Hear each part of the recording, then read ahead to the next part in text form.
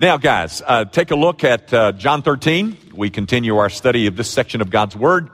And I'm going to begin reading at verse 1, and I'm going to read through verse 5. So you follow in your copies of that which is inerrant, infallible, inspired. Golly gee, this thing is the very mind of God as black words on a white page. Well, let's listen to it. Beginning at verse 1. Now, before the feast of the Passover, when Jesus knew that his hour had come, that he should depart from this world to the Father, having loved his own who were in the world, he loved them to the end. And supper being ended, the devil having already put it into the heart of Judas Iscariot, Simon's son, to betray him, Jesus, knowing that the Father had given all things into his hands and that he had come from God and was going to God, rose from supper and laid aside his garments, took a towel and girded himself. After that, he poured water into a basin and began to wash the disciples' feet and to wipe them with the towel with which he was girded. The grass withers and the flower fades, but the word of our God, this thing here, this endures forever. Guys, if you read the commentaries that are discussing these few verses of the Gospel of John, one of the things that you're going to have to read a whole lot of is about the controversy that is swirling around these four verses. It's a controversy. The primary issue has to do with the differences of what John includes in his account of these final hours and what he leaves out, and what Matthew, Mark, and Luke include in their account and what they leave out. Now, guys, I have about 30 to 35 minutes with you each Sunday morning. I know you think it's much, much longer than that. But it's about 30 or 35 minutes, and we could spend much of our time discussing that controversy. I don't think it would be profitable for you, but let me just suffice it to say this. The differences in these accounts from Matthew, Mark, Luke, and John, I think can be readily and easily understood by simply recognizing that the same thing would happen if any four of us would be reporting or trying to tell the same story. I mean, because we got different backgrounds, we've got different training, we've got different insights, we've got different prejudices, and so we would tell the same story and we would tell it differently. We would all tell it truly, but we would tell it differently. I would suggest that's the only explanation we need about the differences in John's account and the other three. So, enough. Let's try to spend our time on that which I hope that you will find profitable. There are a couple of lessons in this little short portion, one of which I think is just, boy, if we could ever get it, it would really be helpful. There are two lessons that I want us to look at. One of them has to do with something that we need to know about ourselves. The other lesson in this text, I think, has to do with something that you and I need to know about everybody else. We got a lesson that we need to know about ourselves and a lesson we need to know about everybody else. So let's start with this lesson about what we need to know about ourselves. Now, gang, take a look with me real quick at verses 4 and 5. Because before this whole foot washing thing, which we're going to look at next week, which is something that makes everybody uncomfortable, but we're going to look at this foot washing thing, but that's next week. So before he begins that in earnest, we're told something in verses 4 and 5. In fact, we're told there's 7 different distinct separate actions that take place. He rose from supper, laid aside his garments, took a towel, girded himself, poured water in a basin. That little staccato of little descriptive statements about what Jesus did. Now, why do we get all that detail? Why doesn't the text just simply say, Jesus arose and washed their feet? Well, most of the commentaries agree that the reason that you find those kinds of details is because it underscores Jesus' determination to accomplish this very strange thing that goes on here called this foot washing thing, which we'll get to next week. But this thing was important to him. He wanted to do this. He was determined to do this. And so that's why you get all this detail. But gang, before you get all of that detail, we're given a piece of information in verse 3 about Jesus that I think is oh so rich and oh so necessary. Take a look at it. It's in verse 3. Jesus, knowing that the Father had given all things into his hands and that he had come from God and was going to God. Now, first of all, you notice that it starts with knowing. That's the second knowing that we have seen in 2 verses. There's another one in verse 1, both of which are illustrations of what we call his omniscience. That is, that Jesus knows everything. But this is not although he knew he did this. It's a because he knew he did this. There are 2 things that are mentioned here in the text that Jesus knows. What is it that he knew? Well, he knew that the Father had given all things into his hands, and he knew that he had come from God and he was going to God. Jesus knew, number 1, that it was God who had given him this work to do and had provided everything necessary for its successful completion. But he also knew where he came from and where he was going. There was a sense of identity that Jesus understood about who he was, where he came from, and where he was going. I know who I am. I know where I came from. I know to whom I belong, and I know where I'm going to end up. Knowing those things, the text says, then he got up and he washed some feet. He performs a task that any Jew would have considered to be beneath him. But knowing these things, he got up and performed a work of service, a piece of service on steroids. Hey guys, tell me, how well do you do with this service thing? I mean, serving others, being a servant, having that servant attitude. How well do you do with that? You find it hard? Are you more of a taker than a giver? Are you? Are you far better at being served than serving? Oh my gosh, you sound a whole lot like me. It's the way I am. And by the way, so were the 12. How do you know that? Well, because they entered into this room that night for this final meal, and over on the side, sitting on a table, was a basin, there was a pitcher, and there was a towel, and nobody makes a run for it. They all get their seats, They're not interested in, doing what that thing is there for. They all know what it's there for, but we're just not into it. So, what I'm suggesting, ladies and gentlemen, is that verse 3 explains for us why it is that we are reluctant to serve. It explains for us why we find service so unappealing. And by the way, it also provides a remedy. Let me show you what I mean. The reason that we are so reluctant to serve, very simply stated, is because we are all so blasted insecure.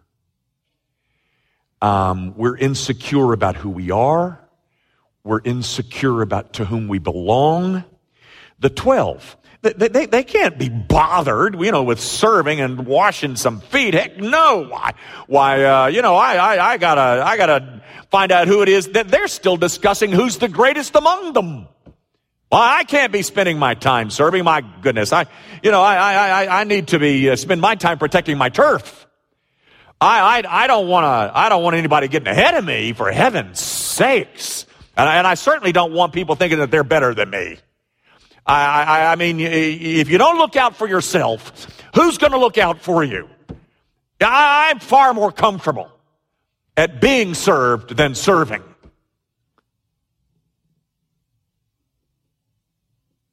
Does any of that sound familiar?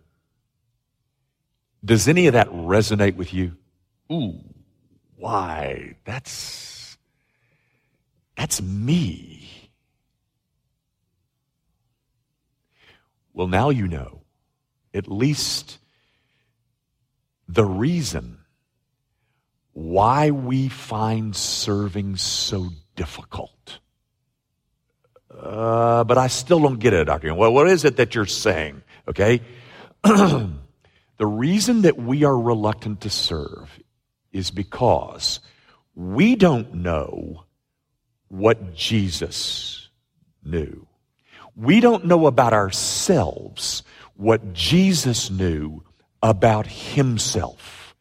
You notice in verse 3, it states, knowing that the Father had given all things into his hands, and knowing he had come from the Father and he's going to the Father, knowing that, then he arose and he served. And because we don't know that, because we are so insecure about who we are and to whom we belong and where we're going to end up, we find serving so unappealing.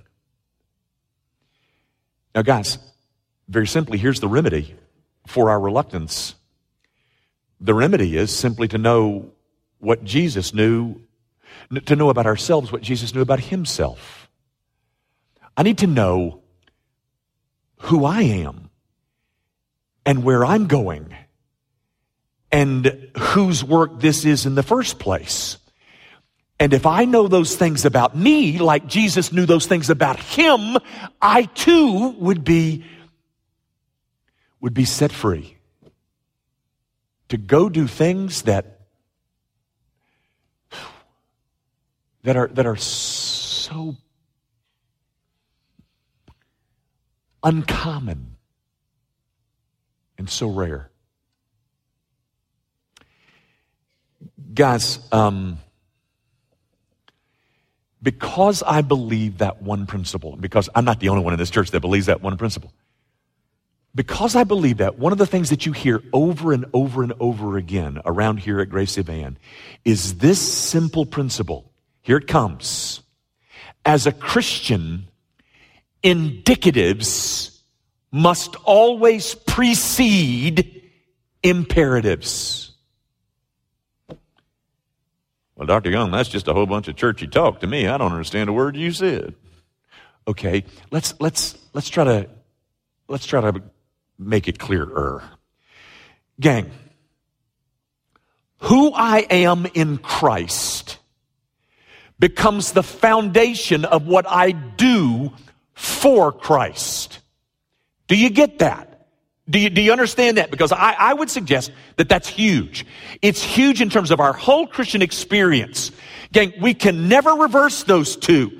That is, it's never imperatives that give me indicatives. It's not because of what I do that I become something. It's because I have become something that I do something. Indicatives. Who I am because of Christ's finished work for me gives rise, gives impetus, gives animus to what I do. I do because of who I am.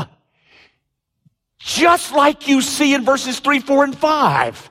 Jesus saying, knowing that, okay.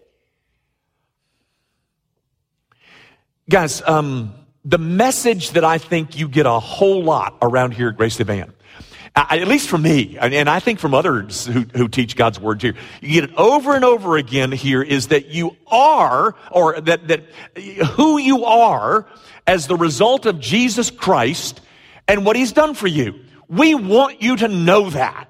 We want you to get it down pat as to who I am because of Christ's finished work for me. I'm a child of God. I'm an adopted child of God. I'm forgiven. I'm forgiven for my sin in the past and in the present and the future. I'm loved. I'm seated in the heavenlies. I am bought with a price. And because of all that, I am eternally safe. I know who I am and I know where I'm going. Those, ladies and gentlemen, are indicatives. That's a description of who I am because of what Christ has done for me. Now, knowing that, go serve. Go obey. Go give. You see, those are all imperatives. Those are all commands. But again, I'm saying to you, ladies and gentlemen, that's what you're seeing in verses 3, 4, and 5 of John 13. This wonderful statement in verse 3 about Jesus knowing that the Father had done this, and I've came from the Father, I'm going back to the Father, knowing that. He goes and washes feet. Guys, Jesus didn't forget his deity and then go serve. No. He was in full consciousness of his deity. It was because of his deity that he went and served these people. We find that service so difficult because, I'm suggesting, we don't know what Jesus knew about himself. We don't know about ourselves what he knew about himself.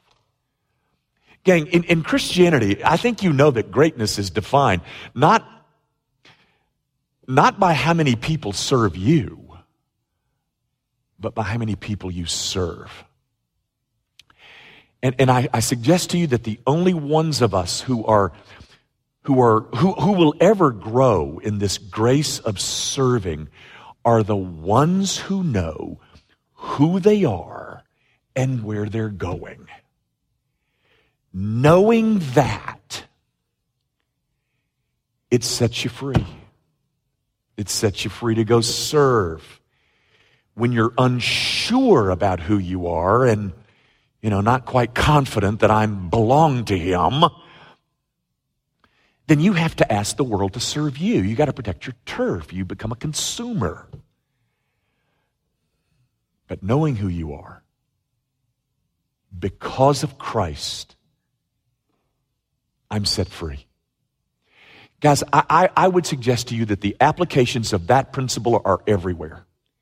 Let me give you a couple. Just illustrations of how this principle fleshes itself out. Let's take marriage. Pretty important, marriage. When am I most free to give myself to my spouse? When I feel the most loved. When am I most guarded in my marriage? I'm most guarded when I'm afraid you're going to divorce me. But if I know who I am with you and where I stand with you as my spouse, then I'm freed up to go give myself to you. When I know who I am, I'm free. The indicatives precede the imperatives. Let me give you another one, and I use this a lot, and I'm sure you're tired of hearing it, and it's got a kind of a little hard spot in it, but if you wait to the end, it softens up. But it goes something like this. I hope you love me. I hope you say nice things about me. I hope you talk about me to your friends and you say, "Ooh, he's just the finest. I'm telling you, there ain't a preacher, but oh, he's wonderful." I hope you say nice things about me. But if you don't, it's okay. Because I don't need you. I don't need you to say nice things about me to know who I am. Jesus has already told me who I am. And because I'm safe and secure in his love for me, I am now free to go serve you and love you. I don't need you to be serving me. I'm free now to serve you because I'm not clawing at you to say nice things. Oh, please like me. No, I don't need you. Because I'm safe in who I am because of the promises of Jesus Christ, I'm set free. Now I can go love you. Because, you see, indicatives always precede imperatives. Who I am is always the thing that's going to give rise to behavior. Guys, that's what you see here. Jesus, knowing that he was going to the Father and back from the Father, he arose and served. That's the thing that we need to know about ourselves. Who you are, to whom you belong, where you're going to end up, and who gave you this work in the first place. If you know that, get going. I love that principle. There's another lesson in here. That's what I need to know about myself. But there's another lesson in here about what I need to know about everybody else that's not so fun. In this text, I think there's something inserted that we need to know about everybody else. It's in verse 2, and here's what you need to know about everybody else. Living among us are the false brothers. People who look real, but who are not. Judas Iscariot, verse 2. You know, there's a song that we sing around here a lot. We sing it in congregational music, but I've mentioned it a couple of times. I love the song. In fact, if you were raised in the church, you were raised with this song. The church's one foundation is Jesus Christ our Lord. She is his new creation by water and the word. It's a great song. It's rich in theological truth, but there's a stanza that we're not so familiar with. It's the fourth stanza. And since Jimmy doesn't ever let me sing a solo, I have to sing, from the pulpit. The song goes like this. The church shall never perish, her dear Lord to defend, to guide, sustain, and cherish, is with her to the end. That is, Jesus is with her to the end. Listen to this. Though there be those that hate her, the church, and false sons in her pale. Guys, what the songwriter is telling us is that Jesus Christ, that the church has a defender.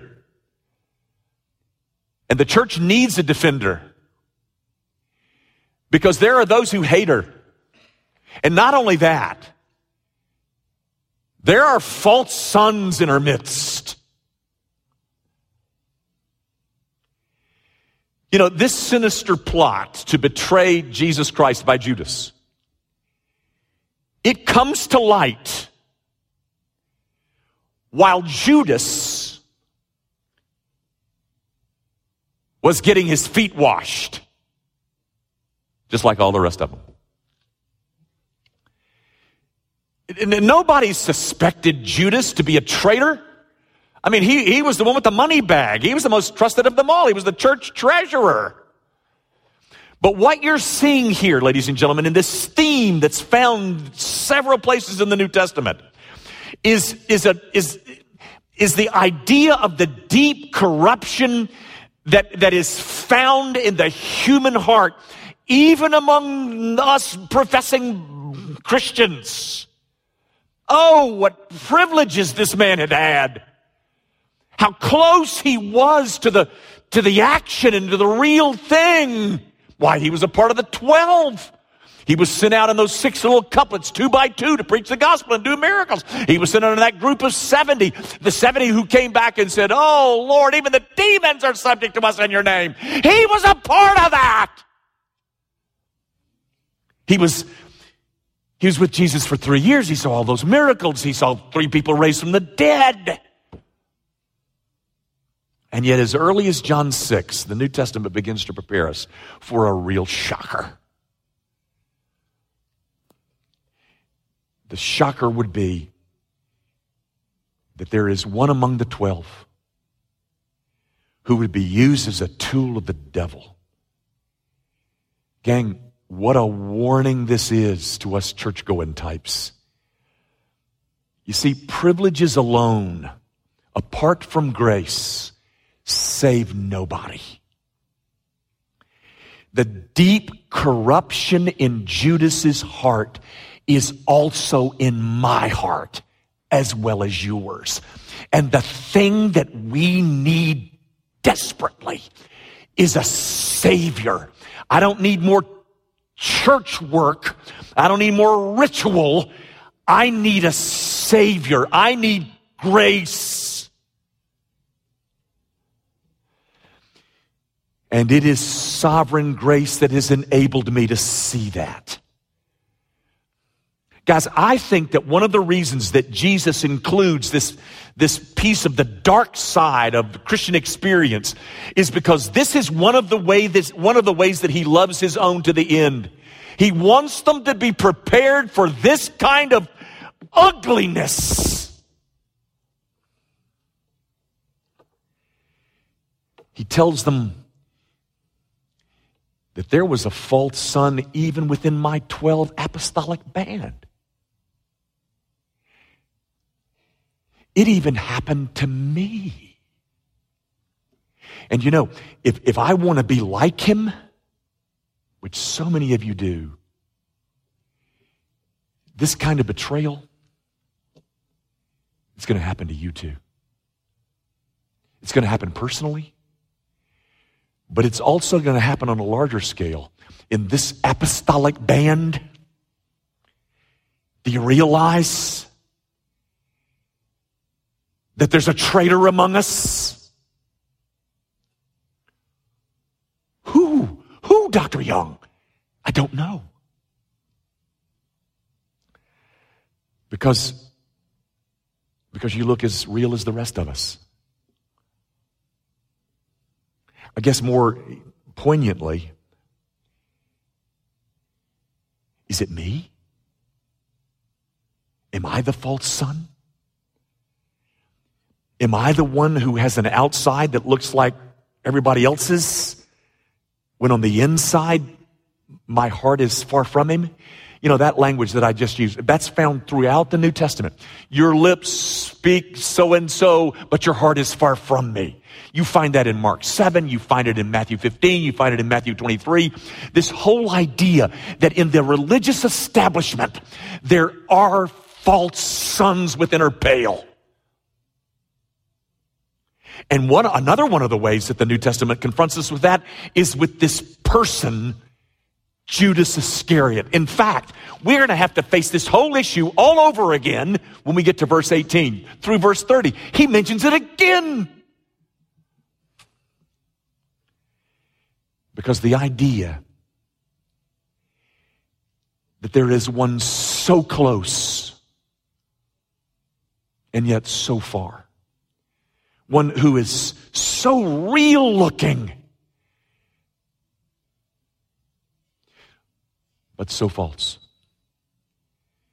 One who is so active, but so dead.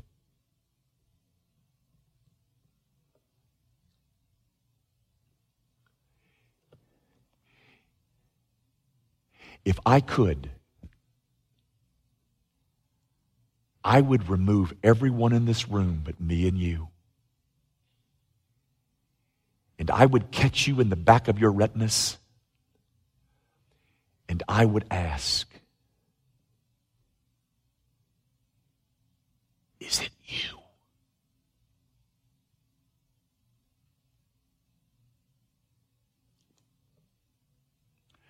Folks, let me put it very simply.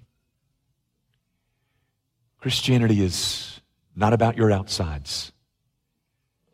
It's about your insides. Christianity is not outside in. It's inside out. It's not about new habits. It's about a new heart. Well, Dr. Young, I mean, oh my goodness, how do I know whether I've got the new heart or not? It's pretty simple, guys. Tell me what you love. Tell me for what you are willing to make sacrifices. Do you love His Word? Do you love His law? Do you love His people? If so, do you know where you got that? You got that when the Holy Spirit of God took up residence in your heart. But if you find that those are things that you don't love,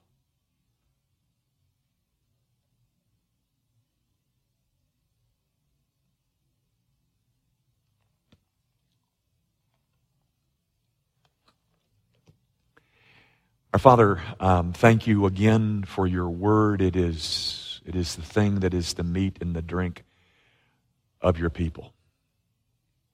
Oh, how we love your law. And we want to live beneath it with gladness and with consistency. Would you grant us grace to do so? But Father, if you have permitted false sons to become a part of this gathered group, would you open their eyes to see that what they need most is not more church work. What they need is a heart